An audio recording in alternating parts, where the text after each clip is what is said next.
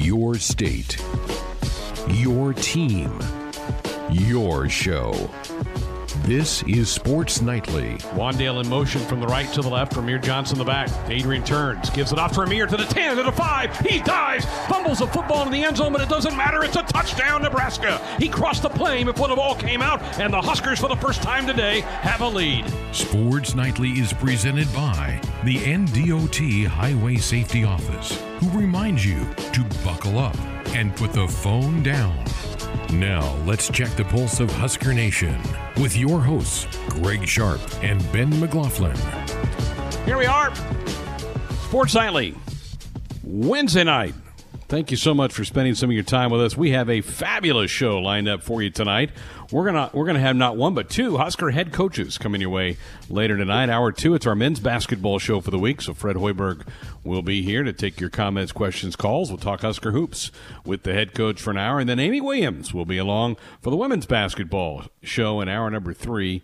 So looking forward to talking to her. They open their season on Friday against ORU. In fact, we're going to put that on the full network on Friday night beginning at 6 o'clock. So that's going to be fun to have her on and hear her team play on Friday night for the first time this year. The men got their third victory last night, holding off the Coyotes of South Dakota, 76-69. And let's start there, Ben. It was when we talked earlier in the week about what great starts Nebraska had to begin games. That wasn't the case last night, and that's okay. You're not going to be able to do that night in and night out. So they had to kind of fight their way through it a little bit, but the win's a win, and you move on to the next one. Yeah, and I think that's again. You always want to take the learning experiences with wins over losses if you can help it. And this team's not going to come out and shoot the lights out or have their best offense every night. It's just the nature of the beast, and you got to find ways to win other ways other than just making 3-pointers or whatever. Required some adjusting. I heard from Coach Hoiberg after the game, and his comments were interesting just on Nebraska's schedule.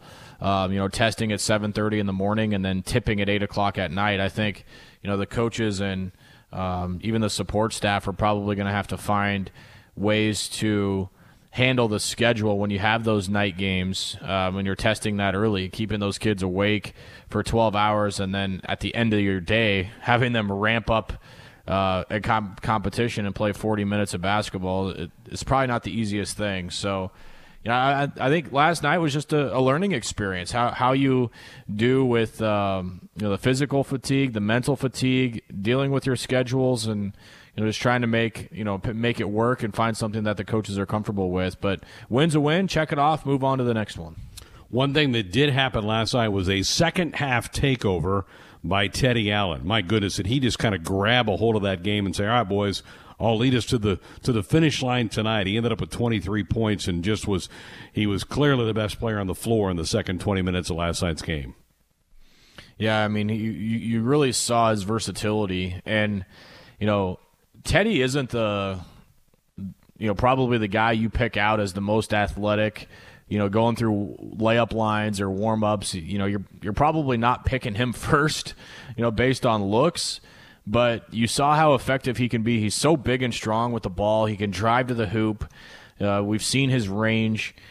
We've seen how active he is defensively, in the top 10 in the nation in steals. He can just do so many different things. And, really the one thing that we have yet to see at a consistent level is Teddy from the free throw line.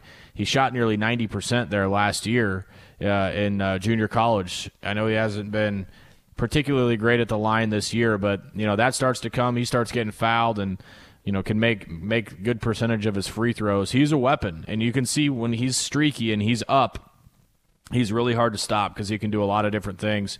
And that's where having guys like Delano Banton, Trey McGowens, and Kobe Webster help you, Greg, because they can create for guys like Teddy Allen if he's not creating himself. So I think we have seen through these first handful of games the impact that Teddy Allen can have on a game. Yeah, he's fun when he's in it's fun to watch anybody when they kind of get in that zone. James Palmer, used to do that a couple of years ago for this team. You're like, not going to miss. And then, and not that Teddy didn't miss some last night. He did, but he certainly got himself into that groove, and you could tell he wanted the basketball. He kind of wanted to lead that team a little bit last night, and that was fun to see. Defensively, I thought they were okay last night. Not maybe great at times, but I thought that they did a pretty nice job, and South Dakota did some nice things. You always need to compliment the opponent, I think, when they deserve it, and I think the Coyotes did. I think they played pretty well and maybe about as high a level as they could, but I think it's still a work in progress. I can't wait to talk to the coach tonight. He's now seen his team play 4 times here in a week. That's a lot of basketball early in the year, but that's what you want, isn't it, Ben, to see your team, and then you can go into the film room and really break some things down. Yeah, absolutely. And fans are probably tired of hearing of it because of the last year and even this year, but this team hasn't really played together. They didn't get their super secret scrimmage. They didn't get an exhibition game. And these guys are learning, all about playing with one another, the chemistry, what the rotation looks like. And as we found out for the first time last night, Greg, what happens when you get a couple of key players in foul trouble early. So all these lessons, you can learn and prepare for a rigorous Big Ten conference. And hopefully you see a lot of different situations. The one thing we saw against Nevada is a late game situation, and those are the types of things that you really can't replicate in practice. You can try, you can rep them, but once you're in the games, it's a different animal. So there's a lot of benefit to come out of these. Huskers ended up winning the rebounding battle. That's been a bit of an issue the first couple of games. They outboarded the Yotes 46-38. Not bad for the free throw line, 21 of 30. They've got some guys struggling from the line. Teddy Allen struggling, and I don't think he's a bad free throw shooter, Ben. I think he's just kind of been in a funk a little bit. Ivan, different story, but not Teddy. So I think he'll get that figured out. They were 7 of 24 on threes. You can probably live with that, but it's a win. It's a win. You move on. You're 3-1. You get ready for Florida A&M on Sunday. Only 3 non-conference games left for this team. The Florida A&M game, and then a week from tonight, it's Georgia Tech, part of the Big Ten ACC Challenge, and then next Friday it's at Creighton, and that'll be it. That'll be the 7 non-conference games for the Huskers, and then they get a full week off, about 10 days off, to get ready for Wisconsin to start league play on the 21st of December. Again, we'll have a lot more basketball chatter coming your way in hour number 2 with the head coach. The other big story of the day, another cancellation of Big Ten football.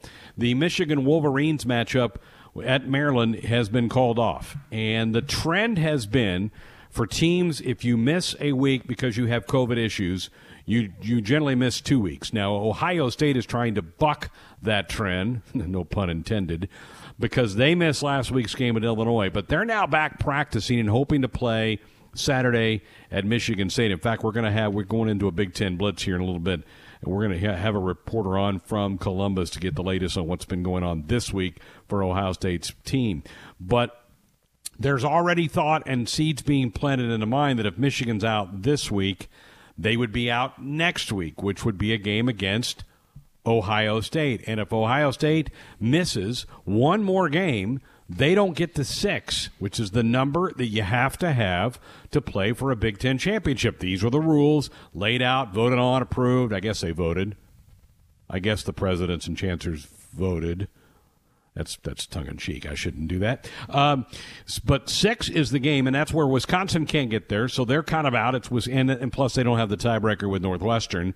And if Ohio State misses one more either this week with Michigan State or the Michigan game, they would be out. And that would be awfully hard, I think, for the college football playoff with that few of games for Ohio State to put them in the playoff. So there's some major panic, Ben, going on around the league about, maybe we need to shuffle some things over. If Michigan can't go next week, we need to find a different opponent. Sorry, Rutgers, you'd be out of a game. Let Maryland play Ohio State so they get another game. So now it sounds like we are maybe thinking about changing the rules for Ohio State. What are your thoughts of all this?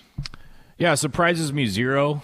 I think that I've really tried to give this conference the benefit of the doubt and Kevin Warren the benefit of the doubt as long as I possibly could. I've said some pretty hostile things about our commissioner since this whole thing started, and I think all has been warranted. But this is embarrassing. I mean, honestly, this is absolutely embarrassing to be a part of something like this right now. This conference is a joke. It's laughable. I I respect so many things about Ohio State. Greg, that program is in the top 5 in the country in a lot of ways, and it would be easy for them to kind of lift their nose at every other school in the Big Ten. I don't get, unless you're Michigan, I don't really get the sense that they do that. I mean, this isn't a deal where, if this is the Big 12, where Texas was running their mouths and, trying to control. I don't see Ohio State doing that themselves when they very easily could. So, first of all, this is not a shot at Ohio State because I think they've handled this brilliantly. And I have no qualms with how Ohio State has handled this deal. But what's happening is you're getting people that have covered this league for a long time involved and their opinions in this deal to try and stick up for the Big Ten. And what's happened is this disaster because you don't have any leadership or communication at all from the league office. When was the last time Kevin Warren gave any public comments on his season that he laid out? I mean, this is becoming an absolute joke. Everybody knew this was going to happen. Games were going to get canceled. No built-in buys. It was going to be a train wreck, and it's becoming that. And so inevitably it was going to affect a team competing for the top, whether it be Wisconsin, whether it be Ohio State. Irony of 2020 just so happened to affect both of them. I think that now that Wisconsin is taken out of this and Ohio State is taken out of this, potentially people are rising up and asking questions. And we all knew this was going to happen if it was Ohio State. And that was the big question. And that was the question that we threw out in the show. If this was Ohio State, would they be treated differently? And we're finding out that the answer is yes. I'm getting real tired of Barry Alvarez going on other shows, and he was on a show in Michigan. He was interviewed by a paper in Michigan, giving quotes about the scheduling and how if this affects Ohio State, then we're going to have to look at it. Like, why should the Wisconsin athletic director have that much power? That is absolutely mind-boggling to me that he can start throwing around these types of comments and get away with it. I mean, this league is an absolute embarrassment right now. I mean, Greg, we're hearing more from the Wisconsin athletic director on what's right from the Big Ten than our own commissioner. Like, what is going on? This is an absolute embarrassment for the league, and Nebraska's getting a lot of crap from a lot of people, from a lot of reporters over the last few months. And the funny part is, Nebraska's been dead right in every single one of their opinions since this whole thing started. And what turned into everybody laughing at Nebraska or poking at Nebraska has turned into the reality. And I just it blows my mind how so many people in positions of opinion and power can have no idea, just be so utterly clueless when it comes to football in 2020. Yet here we are. And so, no, it wouldn't shock me if, everything is put in place to say, all right, Ohio State, here's your gift to the Big Ten championship, and you go win that game, and shoot, maybe we'll take all Northwestern's games away and make Ohio State play, the last place team in the West, which could end up being Nebraska, for the Big Ten championship, so that way you can have a spot in the playoff. I mean, it's an absolute you literally can't make it up. You cannot make this up. Right. And you're right, though. Nebraska's been proven right in about every step of the way in this thing, and yet Nebraska was the punching bag. Nebraska was the John Deere tractor driving fans that have no idea what's right or what's wrong, and the highbrows of the Big Ten know what's right and what's wrong, and you just go plow your fields out there in the middle of nowhere and shut up. We'll take care of this whole thing. No, you can't play Tennessee Chattanooga. You can't go schedule a game. Come on, you can't do that. And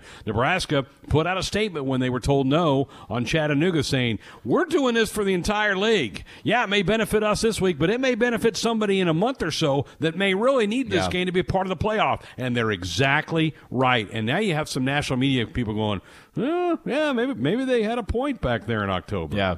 And league, non-league, it doesn't matter. 2020 football season was all about how many games can we play safely. How many – Nebraska didn't go schedule Tennessee Chattanooga because they could beat them. They had strict protocols on testing, who was open, who was flexible, who could get here. Just by meeting those criteria, you take 90 to 95% of the teams away because, they found who was left of that small, we'll just say 5%. I don't know how many it ended up being, but we'll just say it's hypothetically 5%.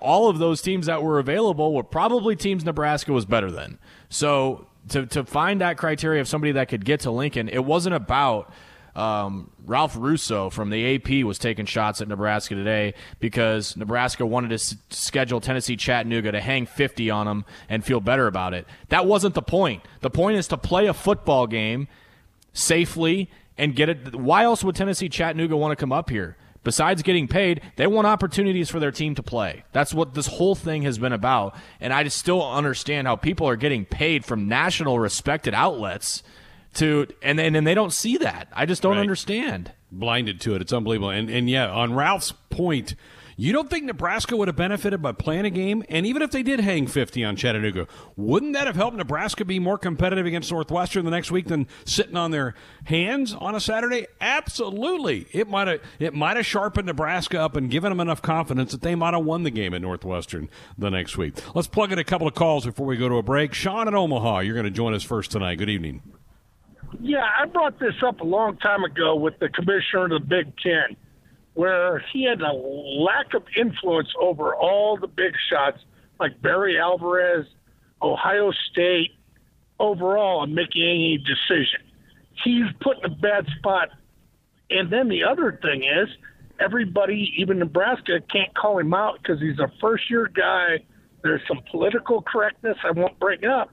Plus, he's an attorney. He's going to look at what's best financially for the league as far as lawsuits and not think what's best for the programs as far as the sports and how it affects the university.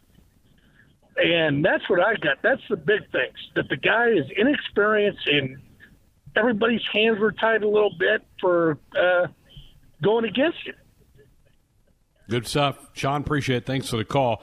Yeah, and hey, I'm not going to defend Kevin Warren. I will say he got thrown into the fire right away. First year's commissioner, and boom, you get hit with a worldwide pandemic. I mean, you just can't prepare for something like that. But the Big Ten has looked horrible in putting this whole thing together. They have made so many mistakes since the onset of this thing came in March. The Big Ten Blitz, Illinois. And here to talk about the Illini, Steve Kelly of the Illinois Network. Last week, Illinois had their game canceled at the 11th hour, basically. It was a Friday night cancellation. How wild was that for everybody back there, Steve? That was pretty crazy, Greg. I finally got the word about 9:30 on Friday night, so all the wheels started turning, not only for me and the network, but for everybody involved. And as the story kind of unfolded, especially on Friday when it was revealed that Ohio State coach Ryan Day had tested positive, and they were going to bump their flight from the afternoon to the evening, and then from the evening into the morning on Saturday. I kind of had a feeling then, but we got the official word about 9:30 Friday night. Well, so the Illini have not played since they left Lincoln, and I was really impressed with the way Illinois played against Nebraska. And I'll tell you, Steve, I don't know that I've seen Brandon Peters play better. What were your impressions of that game? I think that's right. He's had some bigger numbers as far as passing yards. I think he had 205 in that game. But as far as completion percentage, 18 out of 25, and the way he kind of ran the offense, and when you got the ground game going the way it was going that day and has been for the last couple of weeks, I thought he was very efficient and very effective, and I think he even would agree that was his best game wearing the orange and blue. And that probably made not playing last week a little disappointing, because when you play well as a team, coaching staff, you want to keep going. And I know it was Ohio State. It was a big challenge last week, but there's got to be a pretty good feeling around that team right now, I would guess. There is. There's some momentum. They've still got a 2-game winning streak intact. Iowa comes in kind of the same way. They've won 4 straight, and it's interesting that Nebraska is the last opponent for both these teams coming into this ball game. And Illinois holds a 3-game lead in this long-time series with the Hawkeyes, but Iowa's coming on strong. They've won 9 of the last 10, including 6 straight. Well, what do you expect out of this one? I mean, I'm sure it's going to be a really physical slugfest, I would gather, on Saturday when these two play. Yeah, 2 years ago here it was ugly. It was 63-0 Hawkeyes. Last year in Iowa City it was a 19-10 game. I talked to Brandon Peters today, and he remembers that game very well. He was knocked out of the game late in the game on a hit, but he also, what he remembered more about that was the 3 turnovers that he had in that ball game. So even at that, it was only a 9-point game. So I think it'll be a typical Big Ten game. Iowa plays, that roughneck football on both sides of the ball.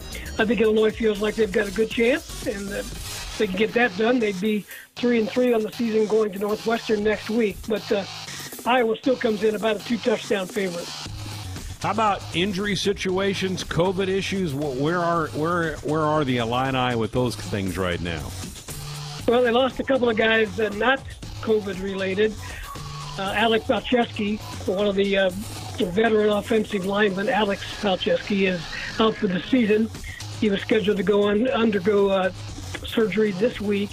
And linebacker Tariq Barnes, number 44, who's had a couple of good ball games, underwent season-ending surgery last week. Otherwise, they've got everybody back and healthy as far as we know.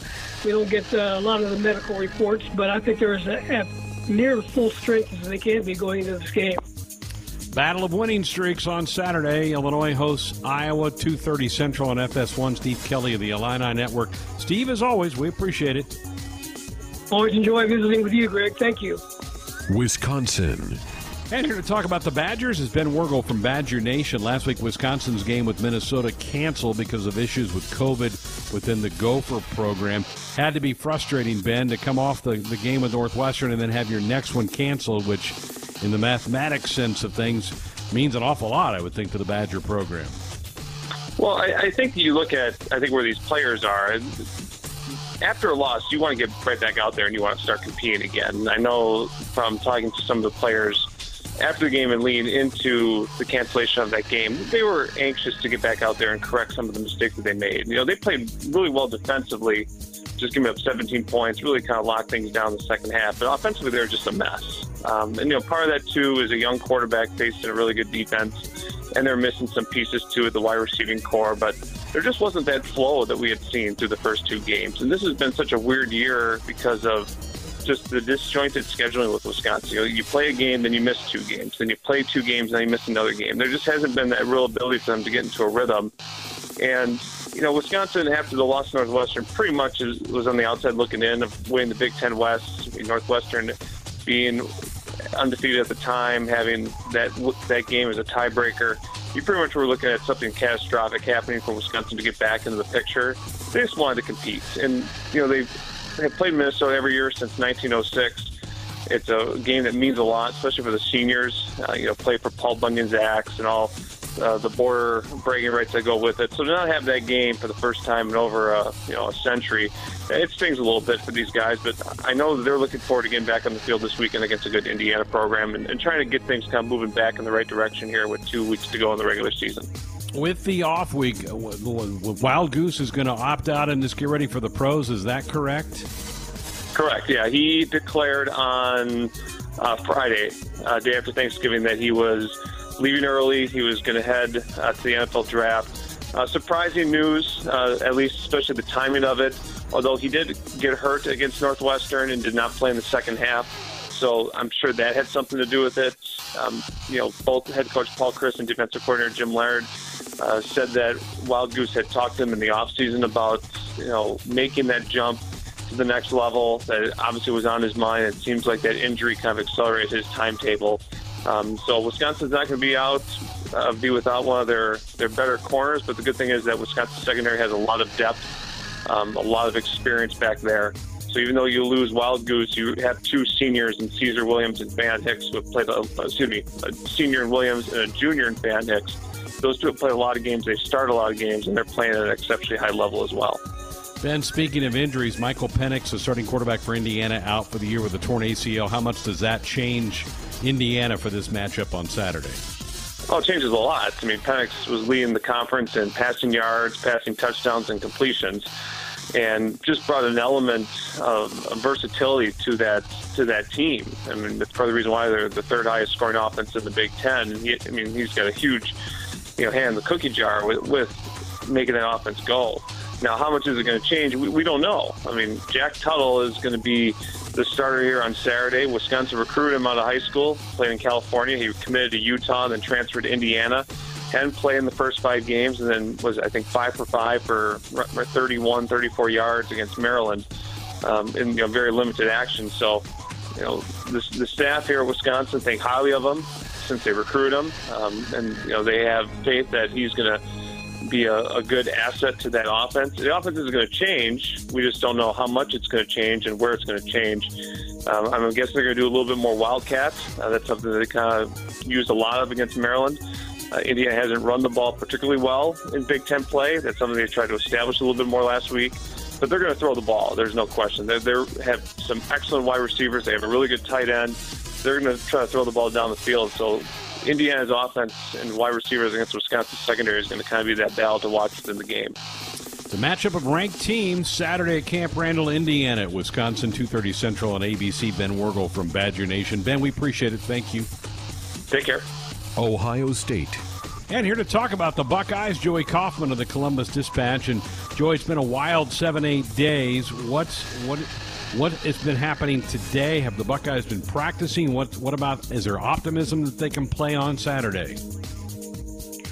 There is some optimism, which is a little bit of a surprise only because so far in the Big Ten this season, we've seen teams that have been forced to cancel games due to COVID-19 outbreaks be forced to cancel not 1 but 2 games. Typically, if you miss 1 game, you're going to miss the second game. And Ohio State has gotten back on the practice field pretty quickly after an uptick in cases forced them to cancel the game at Illinois late Friday night last week. They returned on Tuesday, resuming team activities, and they have not had a change in that status since. They're moving ahead and planning preparations, planning to play at Michigan State. So nothing has knocked them off course yet since they restarted on Tuesday. The question is, how many players are they going to be bringing up with them to East Lansing, and do they continue on this path that looks, at least at this moment, late Wednesday afternoon, favorable? Have they been transparent at all, Joey, about the number of players that are out right now? They have not. They have not given us particulars as far as the number of players who are out, either due to positive tests or due to quarantine exposure restrictions. What we do know, and this isn't going to be dramatically helpful, they crossed the 7.5 positivity threshold for the general population of their football program, one of the metrics that the Big Ten uses. So that means that of the 170 people they test daily for the virus, at least 13 players, coaches, and staff members came back positive late last week. So that's all we know, really, just out of that group of 170, how many have tested positive. But they have not really given us a sense of how many players on the roster are actually affected or certain position groups and that sort of thing. So we're at this point in time, my plan is to basically check which players come off the bus in East Lansing. Yeah, no doubt. Is one of those, have they confirmed that Ryan Day is one of those that is infected?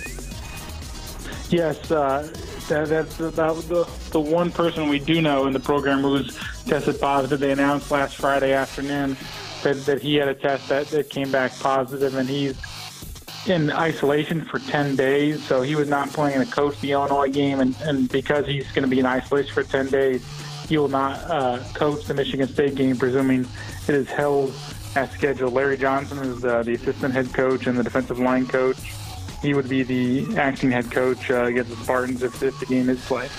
Well, let's talk about that. These two have had some tremendous matchups in recent years. Obviously, Michigan State looks different now with Mel Tucker as their coach, but they're probably feeling pretty good after their upset of Northwestern last week. What about this matchup? What are some of the particulars that interest you for this game on Saturday if it happens?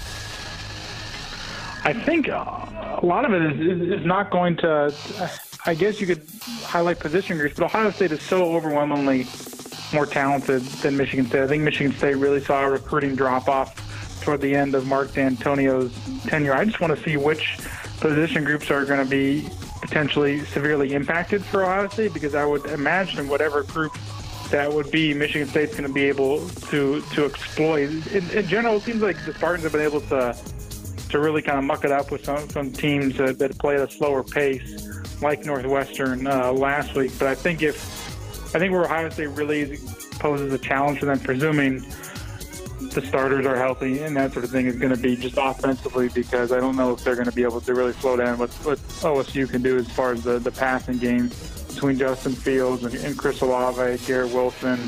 That's where I think Michigan State, or really any team in the conference, is going to be challenged. If it happens, it's the Buckeyes at Michigan State on Saturday, 11 o'clock Central on ABC. Joey Kaufman from the Columbus Dispatch. Joey, we appreciate it. Thank you so much. Hey, thank you very much for having me. Tonight, it's the Nebraska Basketball Radio Show right here on the Husker Sports Network. 9 points for Stevenson's. Nails both foul shots in the passing lane with a nice takeaway is McGowan's. He's got Teddy down the floor. The trailer is Ivan with a dunk. Ivan Ouedraogo explodes to the rim and jams it. Great pass, McGowan's, and the finish by Ivan Ouedraogo. An inside look at what's going on around Nebraska basketball. Huskers 3 points away from 100, 97-51. Webster with the ball. Gives it up to Wood. Open three. Deep right corner. Jace Piatkowski got it!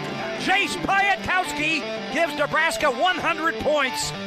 How sweet is that, my friends? With the head coach, Fred Hoiberg. 13-4 Big Red. McGowan's with it inside the free throw circle. Out to Lat Mayen on the left side. Popping out to catch it.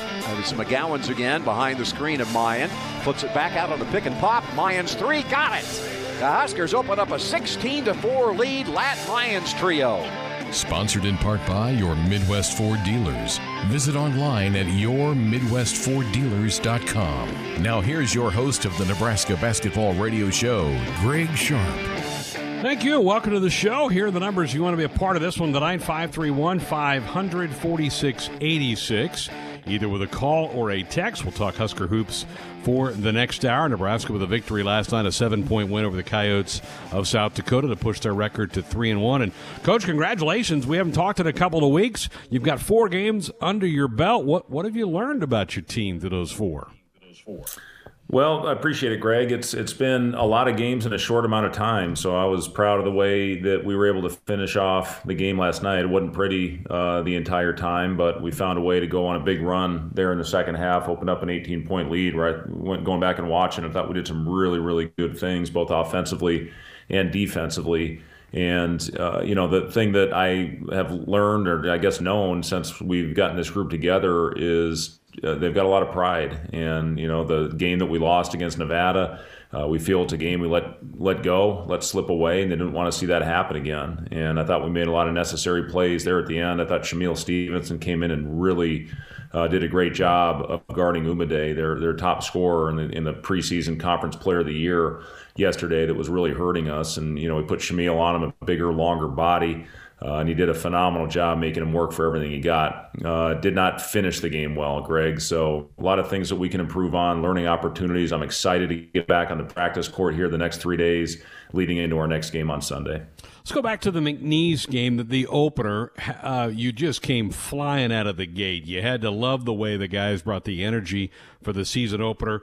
Obviously, we remember last year the season opener didn't go well, but this team put their foot in the dirt and got after him right away in that game. Yeah, and that was important. We knew in an early game it was an 11 a.m. start. Generally, the team that gets off to the fastest starts in those early games is the team that wins in the end. And I just thought we had unbelievable passion early and really established ourselves in the defensive end of the floor. Got deflections, led to some runouts. Lat Mayen got us off to a great start, hitting a couple threes right out of the gate. I thought we made simple plays. Delano on the break was phenomenal. You see how good he is in the open court, making plays for himself and others. And, again, it was just a way for us to get out of the gate fast and, get the game established the way we want to play with fast tempo and great pace. And I thought we carried that over for the entire 40 minutes. 27 forced turnovers in that game. Then you had 20-some the next day. How about your defense through 4 games? What do you make of that end of the floor through 4 games? Well, we have done a good job of creating turnovers. We've gotten a lot of deflections, and that's something that we chart every day in practice. One of the key stats is getting our hands on as many balls and passes as we can. and that's going to get us out in the open floor and in transition, and that's when we are at our best.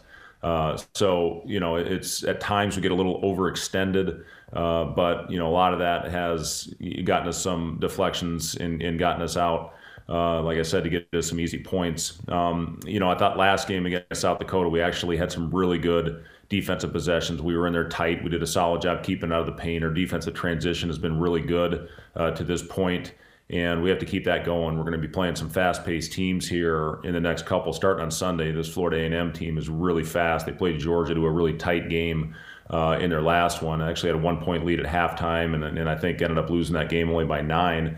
Lost to Florida Gulf Coast by 10, and they play really fast and really hard. So, it's going to be important to get back. We've got Creighton coming up a couple games after that, who obviously is as good as any team in the country in transition because of the way they shoot the ball and spread the floor. So that's going to be important to continue to do a good job with that, with their defensive transition. But, the thing that I think the reason we've gotten deflections, Greg, is because of our length. We've got length across the board, really 5 spots in a lot of the lineups that we've got out there. We've got versatility. We've been able to switch quite a bit because we've got like-sized players out there. Our blitzes have been good, especially with Ivan. He does a good job getting out, impacting the ball on his pick-and-roll defense. And then again, we've had good active hands, which has generated some turnovers, and that's been a big key to the wins that we've gotten. Forcing 19.5 turnovers a game through 4 games. That total will probably come down to some as teams get more into their season, but that is impressive early on. Okay, so you went by 47 against McNeese, then you get into the Golden Windows tournament and play back-to-back days. Did you notice that in the legs? Because the shots weren't dropping particularly early in that game against the Wolfpack. Did you notice a little bit of drop-off and maybe some of the energy? You know what, Greg? No, I thought our energy was phenomenal, maybe even better than it was the first day. We got out to such a good defensive start. The problem is we just didn't finish off the open court plays. We missed 2 layups and 2 dunks in the first 5 minutes of that game. That very easily could have been a 14-2 start. We were up 10-2, and then again missed 2 of those, 1 layup and 1 dunk that could have made it 14-2, and then it could be a completely different outcome if you get off to that type of start. But I thought our energy was outstanding early in that game. Unfortunately, the ball just didn't go in the hoop. We ended up shooting 9 for 41 from the 3-point line. I thought we settled for too many contested ones when things got a little bit difficult for us, when the ball wasn't going in as opposed to continuing to move, which we corrected that, did a much better job against North Dakota State, a very good defensive team. But yeah, some nights that thing doesn't go in the hoop, and we still had it tied on the last possession, and unfortunately their kids stepped up and made a big shot to win it for them. But the energy's been there, Greg, and that's something that we have to continue to carry over. If we play with great energy every night, we are going to have a chance every time we step on the floor. That game, you fought your way. You were in a hole. You fought your way back. I think you had a 10-point lead with about 8.5 to go in the game.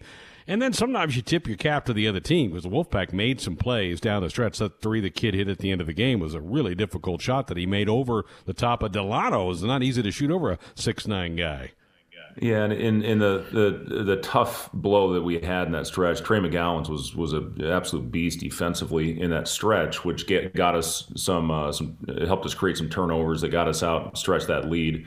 Delano hit a couple threes in that stretch as well, and you go up 10, and then Trey gets his 4th, and then they get a couple easy ones. Our shots stop falling, and now you got a back and forth game at the end. I thought we made some really good offensive plays. Delano had a great and one to put us up 2 with under a minute to play, and then we fouled him too much, Greg. We had our hands, used them way too much, had them in the bonus with about 14 minutes to go in the second half, and that was a huge part of that game. Half their points in the second half were from the free throw line. So, that's something when teams are struggling to score, you can't give them those free points from the line, and we did that too much in that game, and especially in that last minute when they were calling it tight. They any little hand check, they were calling it.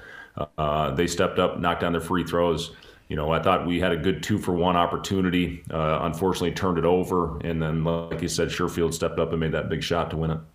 Yeah, it was huge. So then you get a day off. What did you do with the day off? Did you get them together? Did you practice before you played NDSU? We got together. We didn't do a lot. I did sense a little bit of fatigue after the back-to-back, and we had 1 day to prepare, and they had, I think, 2 days after their first game. And so it was a mental day, and that was important. This entire stretch, playing the 4 games in 7 days, is you have to have good mental preparation heading into those games. I thought the concentration going into that game against North Dakota State, a team that won their league, a team that's got a great winning culture, and we carried that over on the floor, and again got off to an unbelievable start, 19-4.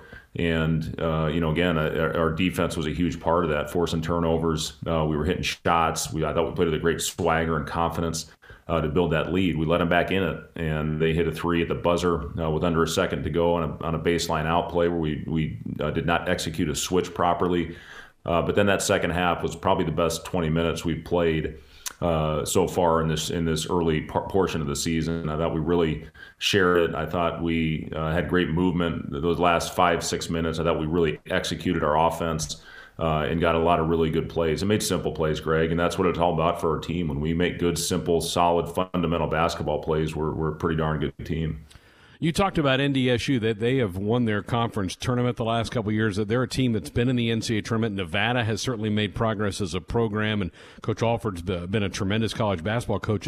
So your team got a taste of 2 pretty solid programs in your first 3 games. I don't want to downplay McNeese State, but they're really not at the level of either one of those 2. That at least gives you a bit of a barometer, doesn't it, to where you are?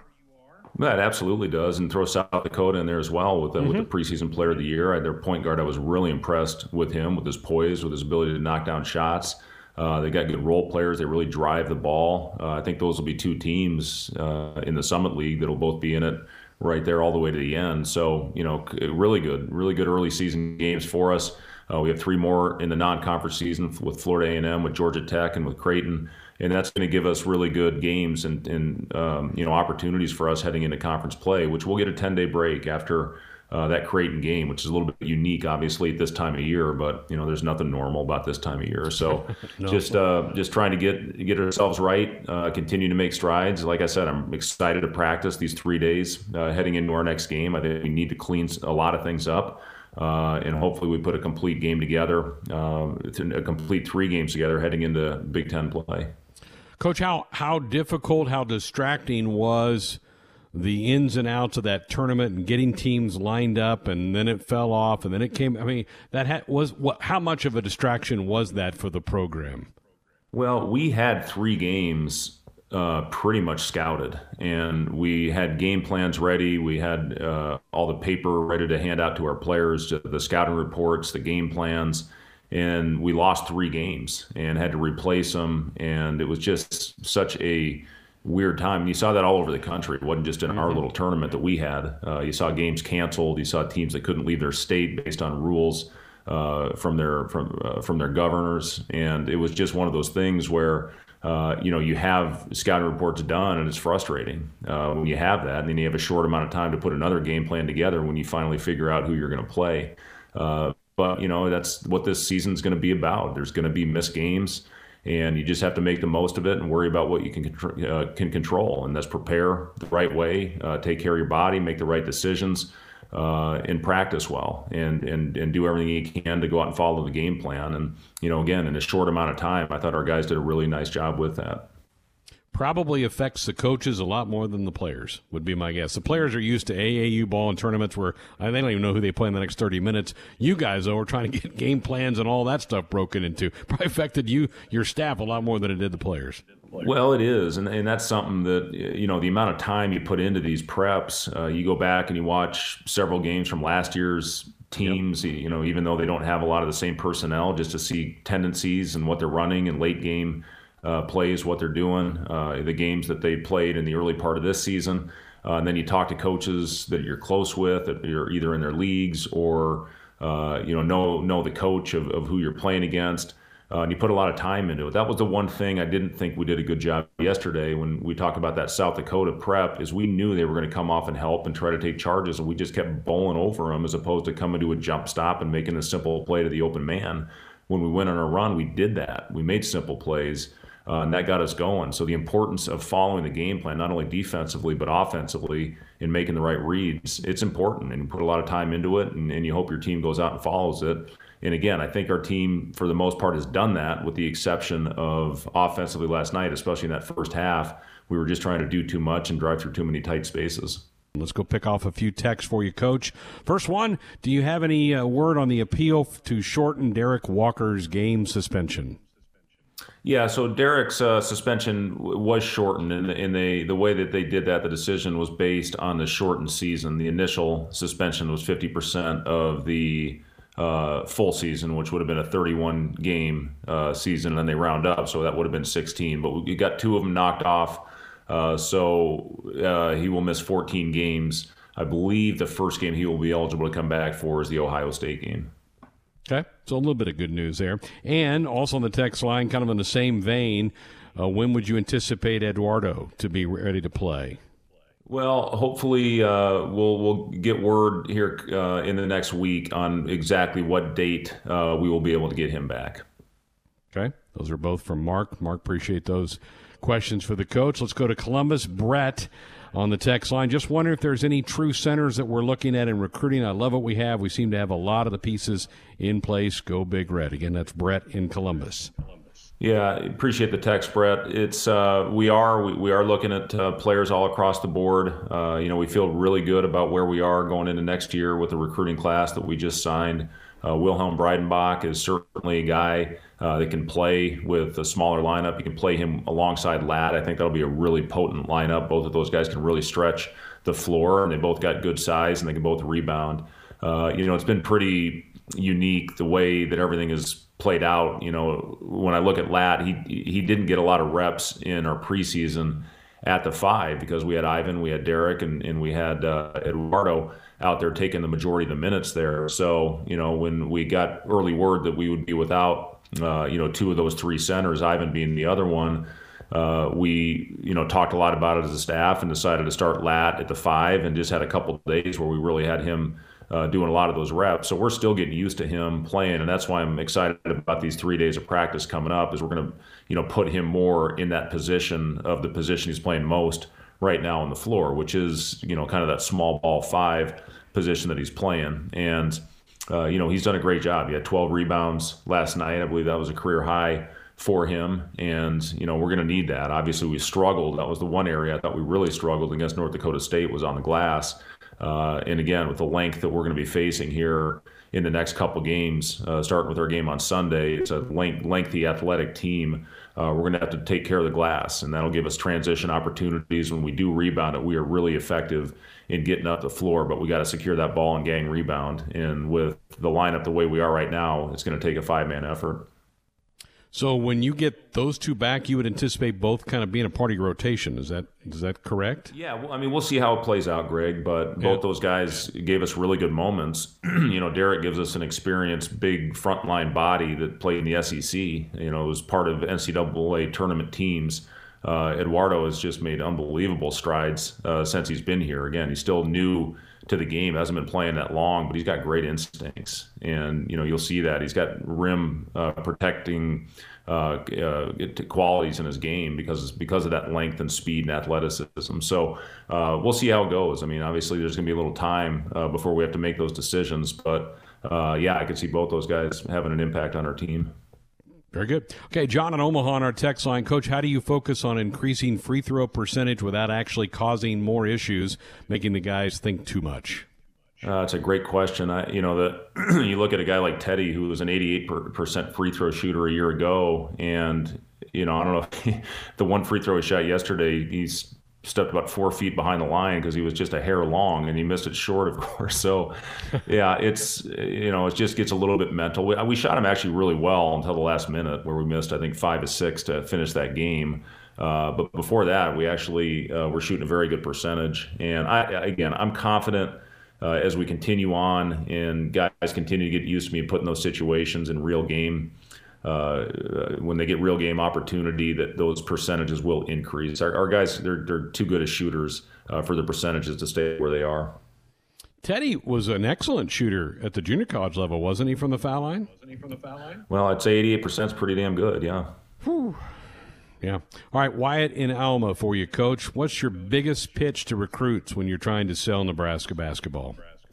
Yeah, it's a great question. It's I think the thing that we have here, we got everything you need. The one thing we don't have is the tradition of being a perennial NCAA team. That's gone deep into the tournament. But we fully anticipate that we're going to get there. And the biggest things that I sell with what we have here at Nebraska is the fan support is as good as any I've ever seen.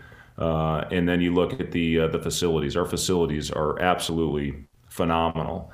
And when you have those two things and you get the kids on campus and they see how beautiful the campus is and what a great town Lincoln is and all the support that they get for being a student athlete here, all the things that we have here for the student athletes with the sports scientists. We have a guy, Chris Bach, who's absolutely off the charts, as valuable as anybody on our staff. He's the guy that monitors all of our workloads. He and I get together every week and put a practice plan together based on where the workloads of our players are. Every time they come into the gym, they wear a monitor to show exactly where they are. They do a jump test in the morning to see how fresh they are. If they've increased, we can work them a little harder in practice. If those jump numbers are down, we may have to take it a little bit easier on them. Nutrition plans that we have here. We have a full-time nutritionist that travels with us.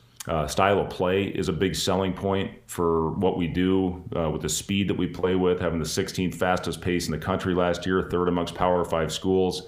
NBA connections are very important and having a track record of helping get guys to that level.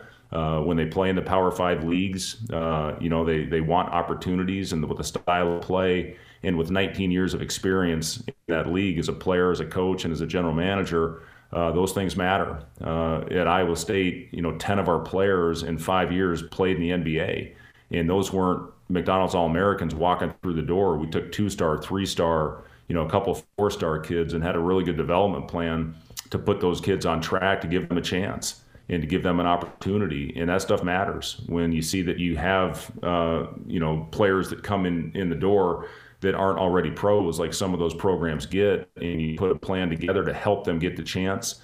That's important. Those kids want to see that. So there's a lot of things that we can sell. And again, when you look at what we've done in a short amount of time, really with having, Thor as the only returner in year one when we took over, to put a team together in a short amount of time and really kind of flip the roster to where we are now, and then to have the 19th ranked recruiting class in the 2021 group, I think our future is extremely bright, and we're going to continue on. We had several Zoom calls with 2022 kids today that we're really trying to build relationships with right now. We can't get out and see them, obviously, right now. They can't come to campus until at least April. That's when they extended the dead period to. But, when the time comes, when we get them here, there's a lot to offer. And again, we feel really good about our future and the things that are happening here. Buckle up, put the phone down. It's a reminder from the NDOT Highway Safety Office. You've played 4 games. All 4 have been on BTN, the conference network station that is on pretty much every satellite provider around the country and some cable systems throughout the country. How big is that, too, for young men who come to Nebraska to play, but they maybe grew up in California or Florida or New Jersey or wherever it may be? How big is it that it's on BTN? Pretty much every game you play at least is going to be on BTN. Yeah, well, we do have the best TV package in the country of any league, yeah. And we're partners with not only BTN but with Fox, with ESPN, and also with CBS. So to have those 4 major networks there to where our games are always going to be on, that's another big point to a kid like Wilhelm who comes from California. We look at the McGowan's family from South Carolina; they're able to watch every single game. Obviously they'd love to travel to some of them. They can't do that right now, but at least they're able to watch all the games on national television. You look at what we're doing. We're playing on Christmas this year, which I thought was a really cool idea by the league. We're going to play Michigan at home on Christmas Day. Something that you see a lot in the NBA. So that's going to be a cool experience for our players and for the families. But yeah, that's another big thing that we have is a great TV package for our families to watch their kids play. Tonight, it's the Nebraska Women's Basketball Show right here on the Husker Sports Network. Tough play, stolen by Trinity Brady. She threw a pass ahead to Sam Hybie. Back to Brady. Puts it up and scores. That was all Trinity Brady. Our weekly look inside Husker women's basketball. Rise in. Kincaid blocked it. Kincaid blocked it. That's the 100th block of the season for Kincaid, and that ties her Nebraska record. With the head coach, Amy Williams. Deep three for Hamilton. Late shot clock, not good. Kincaid her 11th rebound. Huskers 2-point lead of the ball.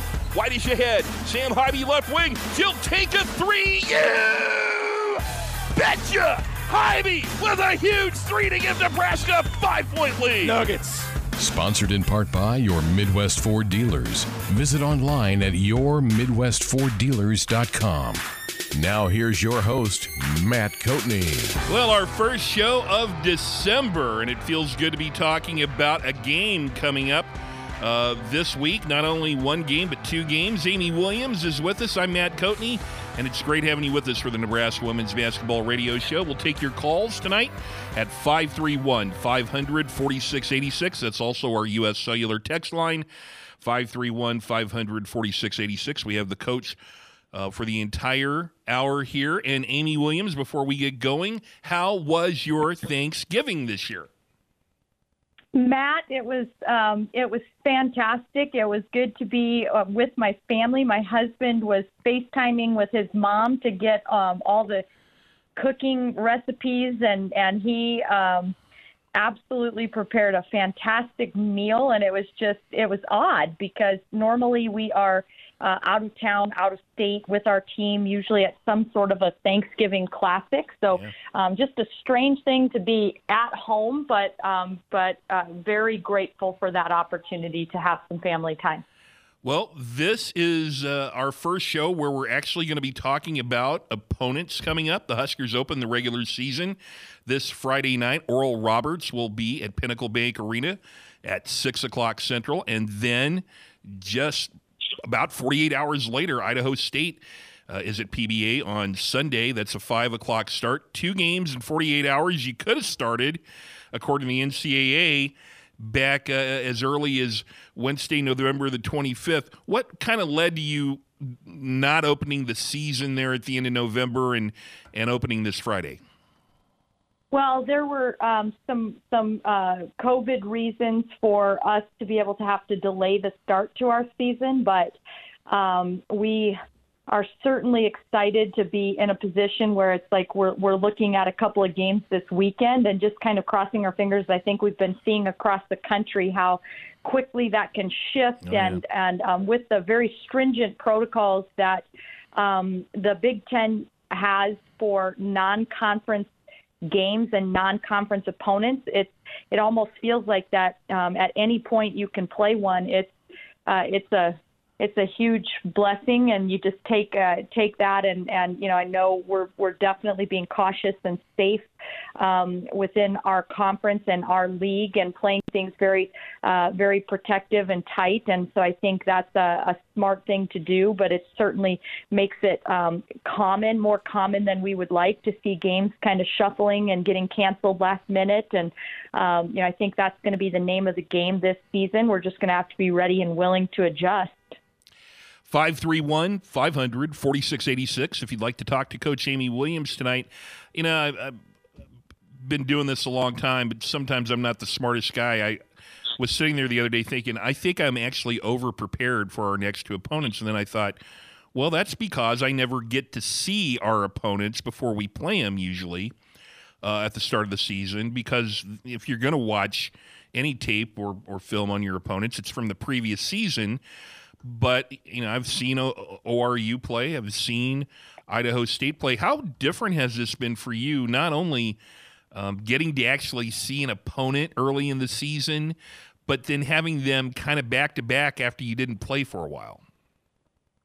Yeah, it's very unique. I think there are positives and negatives, plus and minus. We are considering it a positive thing that we've had a chance to take a peek at our first couple of opponents this weekend, and we've seen them play, but also, they've got a couple games under their belts, and sometimes that is an advantage where there's usually a little bit of nerves, there's a little bit of rust that you kind of need to knock off in those first game or two, and they've had that opportunity to do that, and they're coming in just a little bit more rehearsed, and we are going to be kind of in that new phase, and so there's pluses and minuses, but certainly feels just exciting, and our players are just eager to have the opportunity to be back on the court. Jeff Greesh, who is the media relations director for the team, in addition to being our color analyst here on the Husker Sports Network, has his game notes out, and he put in the game notes that you were finally able to have as many as 10 players practice at the same time earlier this week. That's got to be challenging, trying to run a practice when you can't have 2 full teams or 10 players. How challenging has it been, just trying to get ready to play a game here? Well, it's definitely presented a huge challenge for us, and the main reason is because, this is a team that has a lot of new faces, a lot of new people trying to learn each other and gain chemistry and try to gel, and 4 transfers and 3 freshmen, and just, lots of new players that needed all the reps they could get, and our team needed as much time as we could get together. And out of 11 weeks of practice, I think just a handful of practices where we had more than 7 players in practice, sometimes 6 players practicing. So definitely poses some challenges to a new team that's really trying to get repetition and learning a new system, trying to get repetition and learning new teammates, trying to build that chemistry and learn to gel. And so, we know that that's presented some challenges, and we're prepared for that. We understand that, probably just, any time that you have a player that's going to miss, extended time, whether it's from a broken nose or a concussion protocol, or whether it's from COVID, taking out for multiple weeks, it takes some time to get your conditioning level built back up, to get that chemistry and gel. And those are things we're still working hard towards. And we know that it's going to present an opportunity for this team to really show a lot of growth from where we're at to where we're going, and we're excited for that growth. Amy Williams is with us on the Nebraska Women's Basketball Radio Show. The phone number is 531-500-4686. You can just write down in any other year that's not 2020 that every team's going to play at least one exhibition game. And what's been in vogue the last, I want to say half a decade, is playing a closed scrimmage against a Division I team. I know you've done that several times. Nobody played any exhibition games this year. Nobody played any closed scrimmages. For your freshmen, I'm looking at Whitney Brown, and I'm thinking, do they know how to do the layup line? Do they know how to do the warm-ups before the game? I mean, how much is not having an exhibition game or a closed scrimmage do you think gonna affect you on Friday night? Yeah, I mean, I think it's definitely something that, there's a reason why we've had those close scrimmages and exhibition games as kind of a trial run in practice. There's a ton of value in it. And so when that is taken off the table and no longer an option, we've done everything in our power to try to simulate an inter-squad type of scrimmage where we practice our warm-ups and we practice kind of with the fake kind of crowd noise in the arena and, some of those things. But I think until you're actually out there and tipping it up against somebody else, it's really hard to always kind of fully simulate that. But I think we're as prepared as we can be given those things kind of being taken off the table. 531-500-4686 if you'd like to visit with a coach on the Sports Nightly Hotline. It's brought to you by Woodhouse Auto Family, bringing you more choices in brands, locations, and service. Experience the difference. Purchase with confidence. This is Woodhouse. All right, let's talk about strengths of the team. I think it's easy to look at Kate Kane coming back Izzy Bourne coming back, Bella Cravens with tremendous Division I experience, all as Division I forwards at a high level. So is the strength of this team up front, is that fair to say right now?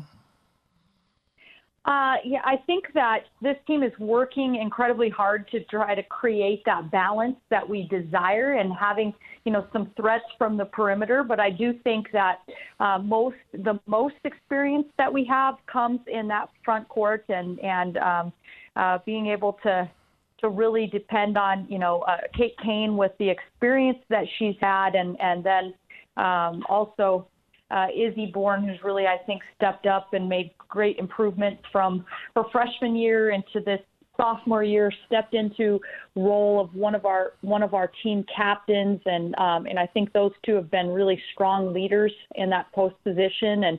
And Bella brings something. She's a nice athlete that's just got a nose for the ball and really adds something with rebounding. And then really even the addition of Annika Stewart, who is really our best 3-point threat from probably from those post positions, and really has a lot of confidence there and can post up and use her strength around the basket, but also very, very much a threat from behind the arc. And so I think, all of those kids really bring something to the table for us. All right. So there's the front court. It was pretty easy the last 4 years to know that Hannah Whitish would get a lot of time at the point guard if she wasn't starting. Sam Hybe slid over there quite a bit for you the last couple of years. Hannah has graduated. Now, who do you see as being the point guard, or do you plan on playing several different people there? Yeah, I think there will be several different people that can play minutes there. And one thing we always try to recruit to is just versatile guards that can play multiple positions and can play the point and slide off the point and be a threat. And we like that versatility in our guards. And I think, Sam Hybe is definitely a candidate and has played some experience for her first couple of seasons here at the point position. Mackenzie Helms has showed some improvements from her freshman year to her sophomore year, just being able to be a little healthier and have more repetition. And I really feel like that we've been seeing some really good things out of Ashley Scoggin in the point guard position as well. And she's definitely a capable 3-point threat, very aggressive-minded offensively, but can really run an offense as well. So there's multiple people that we feel confident to be able to kind of step in and handle that point guard duty.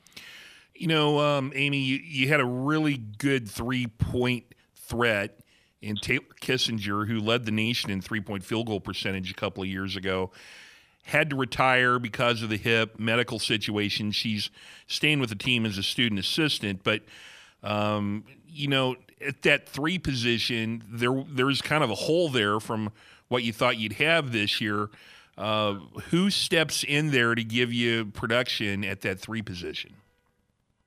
Yeah, I mean, I think mostly we're in a position where we're going to be depending on, it's going to take a whole team effort to try to replace the 3-point production that we got out of Taylor Kissinger. I think it's not going to be just one person, but several people stepping up and being a threat from back there. But, I think right now we've been seeing some really good things out of Trinity Brady. She's showing a lot more confidence and defensively, she's, really solid option for us at that 3 position. I think Ruby Porter, our freshman Australian, has shown an ability to score in bunches, and just working on consistency like you want.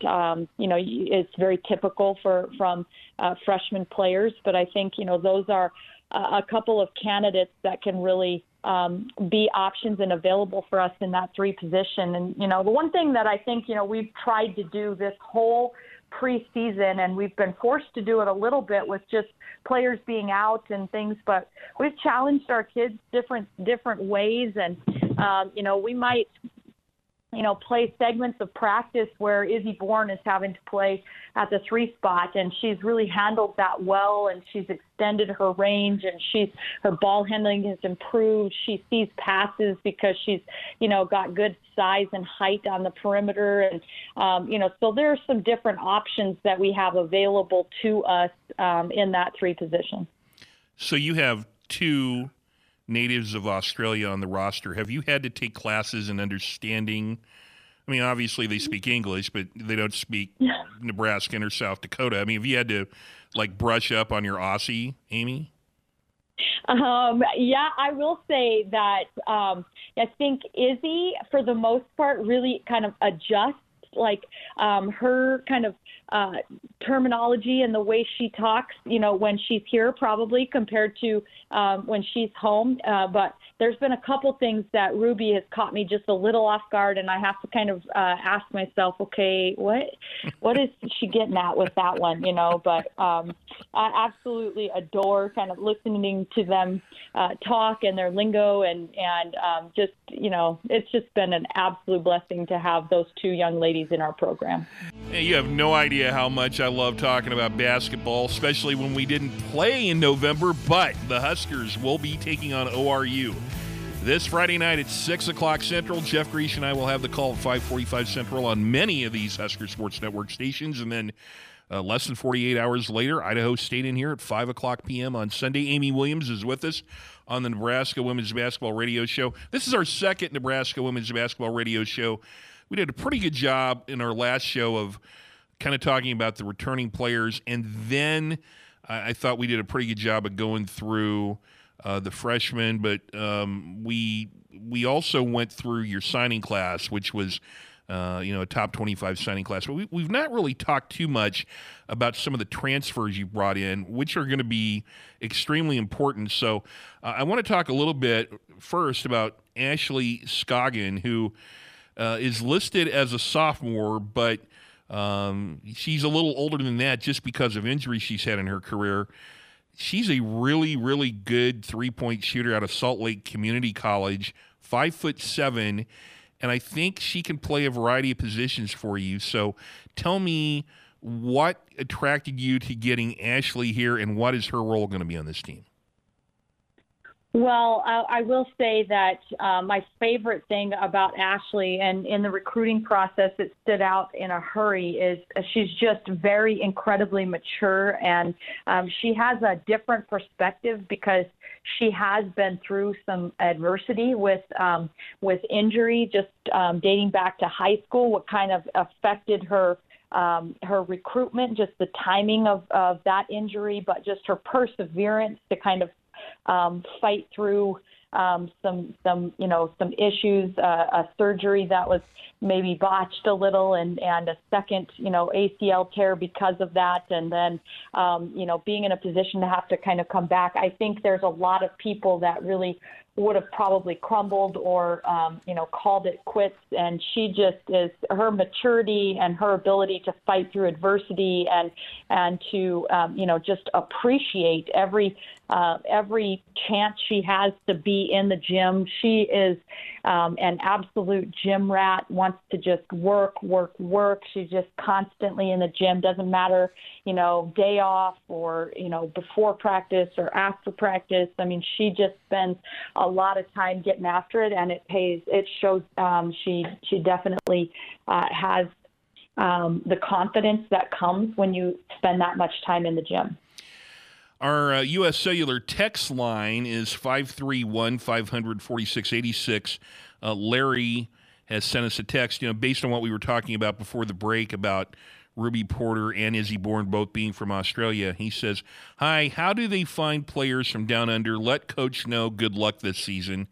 That's Larry. So Larry is trying to figure out, how have you been able to get people out of Australia? What's been the path to success down there for you in recruiting? Yeah. Well, first of all, thanks, Larry, for the text and the question and the good luck wishes. And I appreciate that. And I will say that my coaching staff and I have been blessed and fortunate, even really before we came to Nebraska, and we had a couple of really good Australian players that played for us when we were still at the University of South Dakota. And when you have players like that have had a great experience with your coaching staff and really you make some connections over there. And it's been interesting just the way that our connections from previous Aussies that we've coached, but also, people like Kelsey Griffin, who had just an incredible experience here at Nebraska. And then, Kelsey Griffin is training with a kid like Izzy Bourne, and that certainly doesn't hurt when Izzy and her family can go to someone like Kelsey and ask questions about Nebraska and what it's like, and the fan base, and and Kelsey just gushes about her experience here at Nebraska and everything that Nebraska stands for. I think that's been helpful. But Tom Gailey, I would say, is really the ticket there. Tom has spent a lot of time recruiting overseas in general, but particularly in Australia, and he has formed and built a lot of very good relationships with coaches and people over in Australia that tend to lead to tips about great players like Ruby and Izzy, and it's certainly something that we've just been very fortunate to have some great relationships with people that have led us to those two young ladies. The Nebraska Women's Basketball Radio Show brought to you in part by Dorothy Lynch. Dorothy Lynch Home Style and Lean and Light Dressing. Endless flavor abilities. 531-500-4686 if you'd like to talk to the coach, or text in. That's our U.S. Cellular text line. We were talking about Ashley Scoggin, talking about the newcomers. Another newcomer that I think is going to have an impact is Bella Cravens. We mentioned her during the opening segment. A transfer from Eastern Washington. She led the conference in the Big Sky Conference in rebounds at 8.5. She had 6 double-doubles. This is a player who's got experience playing in a good Division I league, and not only a good Division I league, the league that your second opponent this weekend comes from. So when you get somebody who's a transfer like this, is it easier to coach, or do you have to kind of change some of the things that maybe they've learned that are different with your teams? But how does Bella fit into that kind of culture?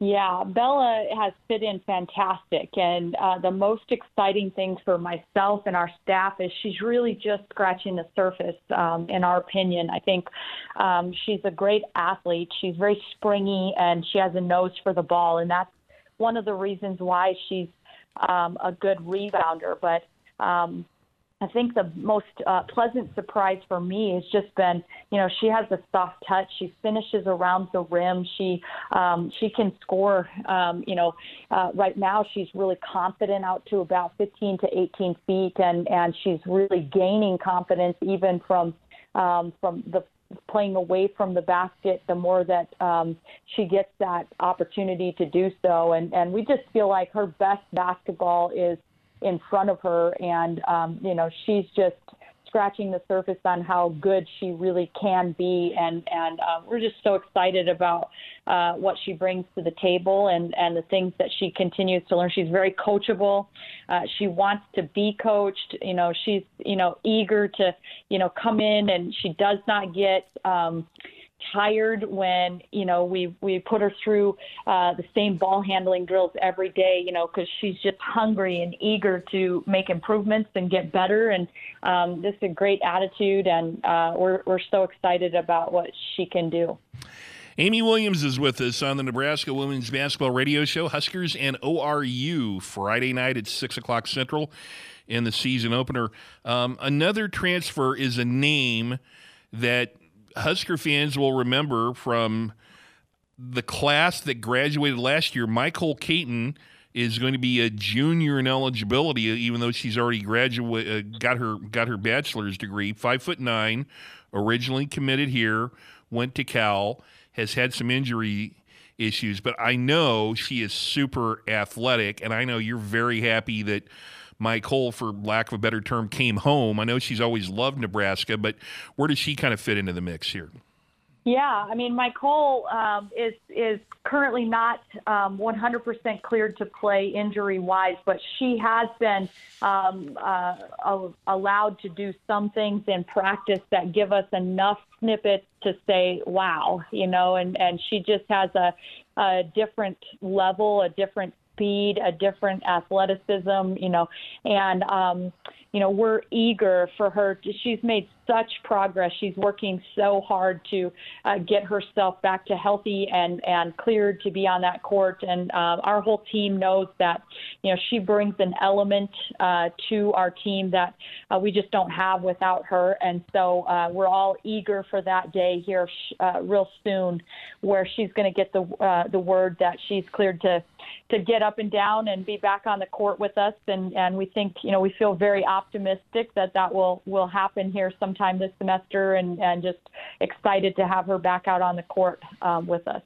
Let's talk a little bit about another transfer, this one from Texas Tech and a native of Sacramento, and Naila Dillard, a guard, 5'9", played 23 games for the Lady Raiders last year. How does she fit into what you plan to do this year?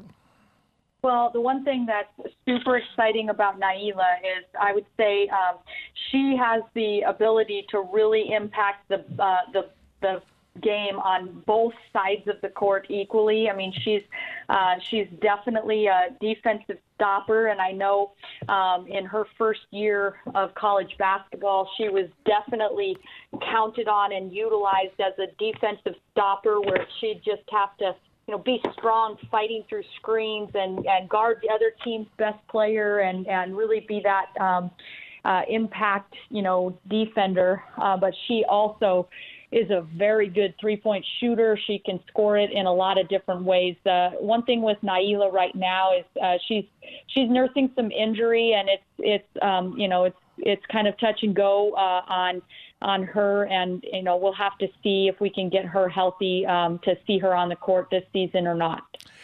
That's Amy Williams. I'm Matt Coatney.